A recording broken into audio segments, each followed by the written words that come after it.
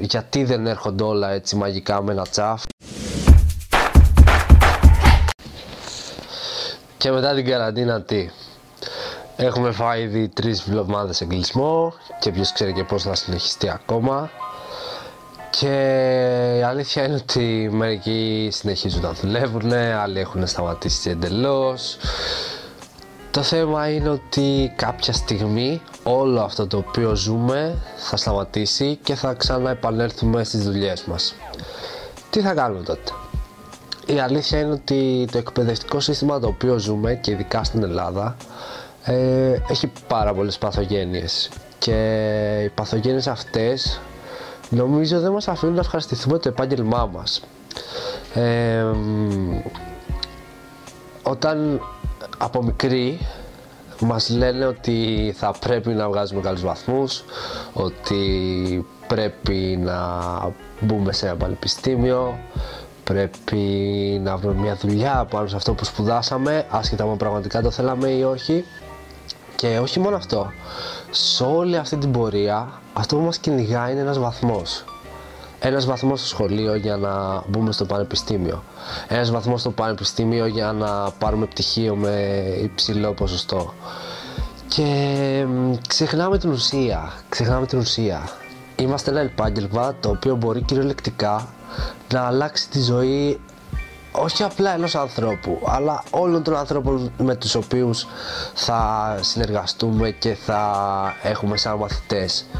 Είμαστε ένα επάγγελμα το οποίο, καλώς ή κακώς, ό,τι και να κάνουμε, πάντα η προσπάθειά μας θα αμείβεται λιγότερο από όσο πιστεύουμε. Και είμαστε ένα επάγγελμα το οποίο δυστυχώς κακοποιείται κυρίως στο δημόσιο τομέα. Από τότε που ξεκίνησα να δουλεύω και δεν έχω ασχοληθεί με το δημόσιο τομέα αλλά με τον ιδιωτικό, βλέπω ότι και στον ιδιωτικό τομέα υπάρχουν παθογένειες.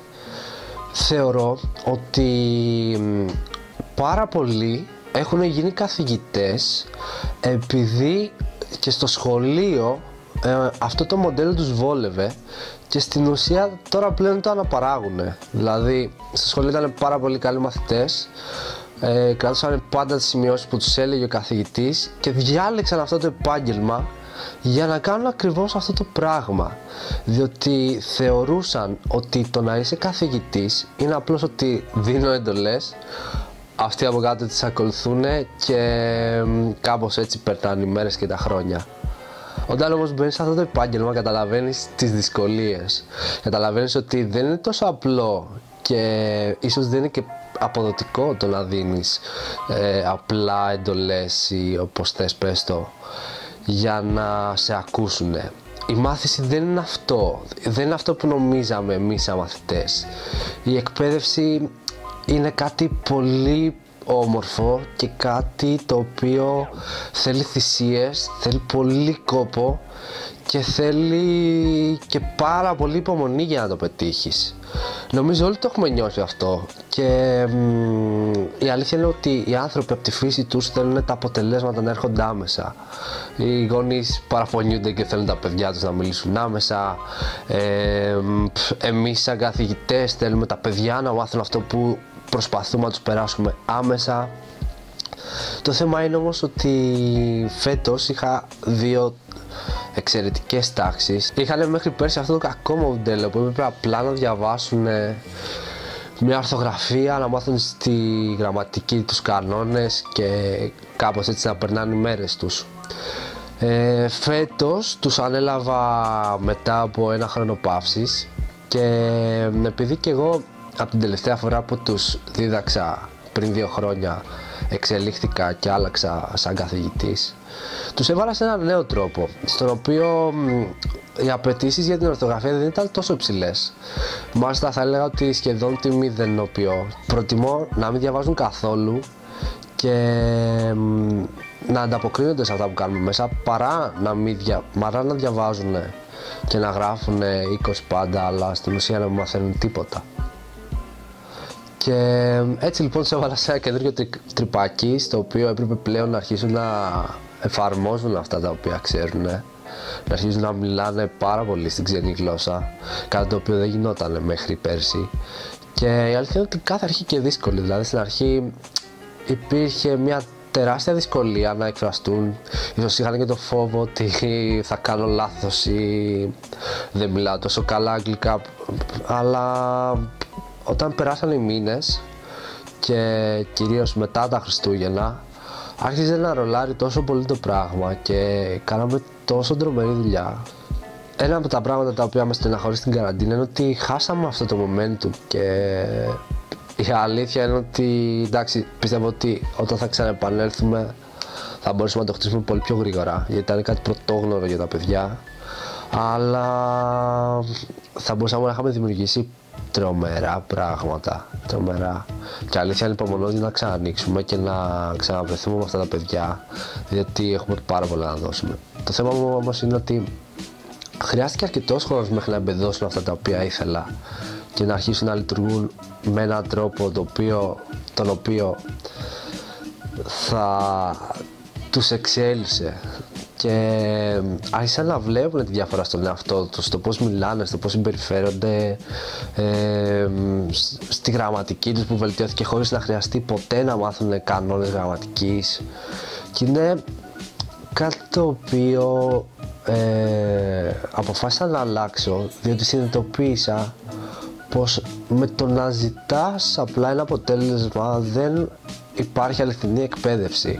Άρχισα να στρέφομαι πιο πολύ στο να συζητάμε θέματα, να κάνουμε θεματικές, να προσαρμόσω το μάθημα στα δικά τους ενδιαφέροντα. Η εκπαίδευση δεν είχε τόσο να κάνει με την αγγλική γλώσσα σαν γλώσσα, αλλά είχε να κάνει γενικά εκπαίδευση στην αγγλική γλώσσα. Υπάρχει τεράστια διαφορά σε αυτά τα δύο. Και νομίζω ότι μετά την καραντίνα λίγοι θα αλλάξουν αυτό, τον τρόπο με τον οποίο διδάσκουν. Λίγοι θα είναι αυτοί οι οποίοι θα βγουν καλύτεροι. Οι περισσότεροι θα συνεχίσουν απλά να κάνουν αυτή τη μίζερη δουλειά για 30 χρόνια, να πηγαίνουν σε ένα μάθημα, να περιμένουν την ορθογραφία, να τελειώσει ο homework, όλα αυτά.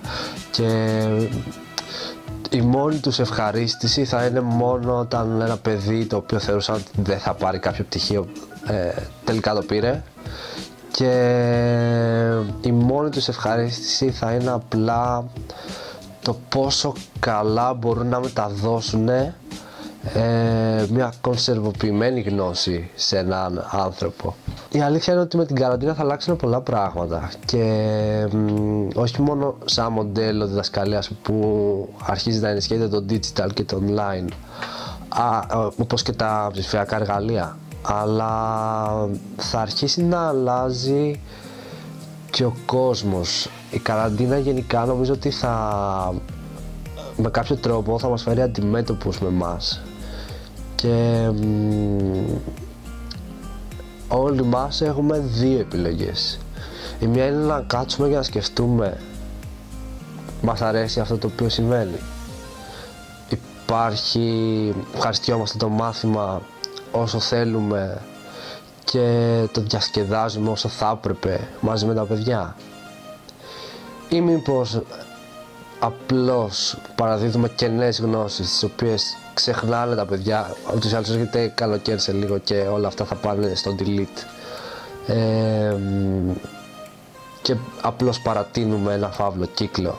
Η καραντίνα έχει δώσει την ευκαιρία λοιπόν είτε να κάτσουμε και να στραφούμε σε εμάς, να επενδύσουμε στον εαυτό μας, να μάθουμε πολλά πράγματα. Θεωρώ ότι πάρα πολύ λίγοι θα διαβάσουν βιβλία μέσα σε αυτή την περίοδο. Όσοι λοιπόν ακολουθήσουν αυτό το μονοπάτι της αυτοβελτίωσης, του να βελτιωθούν, να κάνουν τις αδυναμίες τους δυνατά σημεία, να επενδύσουν χρόνο στον εαυτό τους, που αυτόν τον χρόνο αντί να δουν Netflix και να κάθονται να σκρολάρουν στο Instagram και στο Facebook ή στο TikTok, που τώρα ξαφνικά όλοι μάθανε το TikTok. Το ένα μονοπάτι λοιπόν είναι αυτό που οι άνθρωποι θα διαλέξουν να βελτιωθούν, οι αδυναμίες τους να γίνουν δυνατά σημεία, και ίσως ακόμα και αυτοί οι οποίοι τους προβληματίζει αυτή η κατάσταση, ακόμα και το να θεωρήσουν ένα μεγάλο βήμα, αλλά θα υπάρξει και μια άλλη μερίδα ανθρώπων η οποία θα ακολουθήσει τον άλλο δρόμο, που είναι και αυτοί οι οποίοι συνήθως διαμαρτύρονται για πράγματα που δεν τους συμβαίνουν στη ζωή και θα κάτσουν να δουν Netflix, δεν θα διαβάσουν καν ένα βιβλίο, δεν θα επενδύσουν χρόνο στον εαυτό τους και στο να μάθουν καινούργια πράγματα, και αυτοί οι άνθρωποι ακόμα και μετά την καραντίνα θα συνεχίσουν να παραπονιούνται, θα συνεχίσουν να κλαίγονται για το γιατί δεν έρχονται όλα έτσι μαγικά με ένα τσαφ, και στεναχωριέμαι για το γεγονός ότι στην Ελλάδα θεωρούμε ότι μόλις τελειώσει από ένα πανεπιστήμιο όλα έρχονται έτσι εύκολα και ξαφνικά πρέπει να απαιτείς πράγματα χωρίς να νοιάζεσαι ποτέ για το πώς θα μορφωθείς, για το πώς θα εξελίξεις αυτό το οποίο έμαθες. Εύχομαι λοιπόν το μεγαλύτερο μέρος να διαλέξει το κομμάτι που θα βελτιωθεί και θα αναθεωρήσει την εκπαίδευση, ώστε όλοι να τη δούμε πλέον σαν παιχνίδι και έναν τρόπο με τον οποίο διασκεδάζουμε μαζί με τα παιδιά. Τότε είναι που αρχίζουν να φαίνονται τα αποτελέσματα και τότε πραγματικά μπορούμε να αλλάξουμε τις ζωές των παιδιών που είναι μαζί μας. Από την καραντίνα λίγοι θα βγουν καλύτεροι, λίγοι θα πάνε πολλά βήματα μπροστά μόλις λήξει, αλλά εντάξει, όλα είναι και ένα θέμα επιλογής. Αν λοιπόν βλέπεις αυτό το βίντεο και σε προβλημάτισαν αυτά τα πράγματα, καταρχήν θέλω να διαλέξεις τον τρόπο που θα βελτιωθείς και θέλω να ψάξεις να βρεις πράγματα τα οποία σε προβληματίζουν, που βλέπεις τα παιδιά να είναι δυστυχισμένα, και να προσπαθείς να τα αλλάξεις.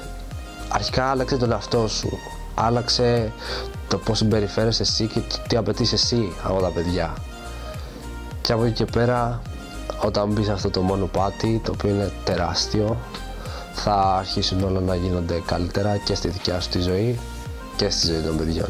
Είμαστε ένα επάγγελμα το οποίο μπορεί κυριολεκτικά να αλλάξει τη ζωή των ανθρώπων.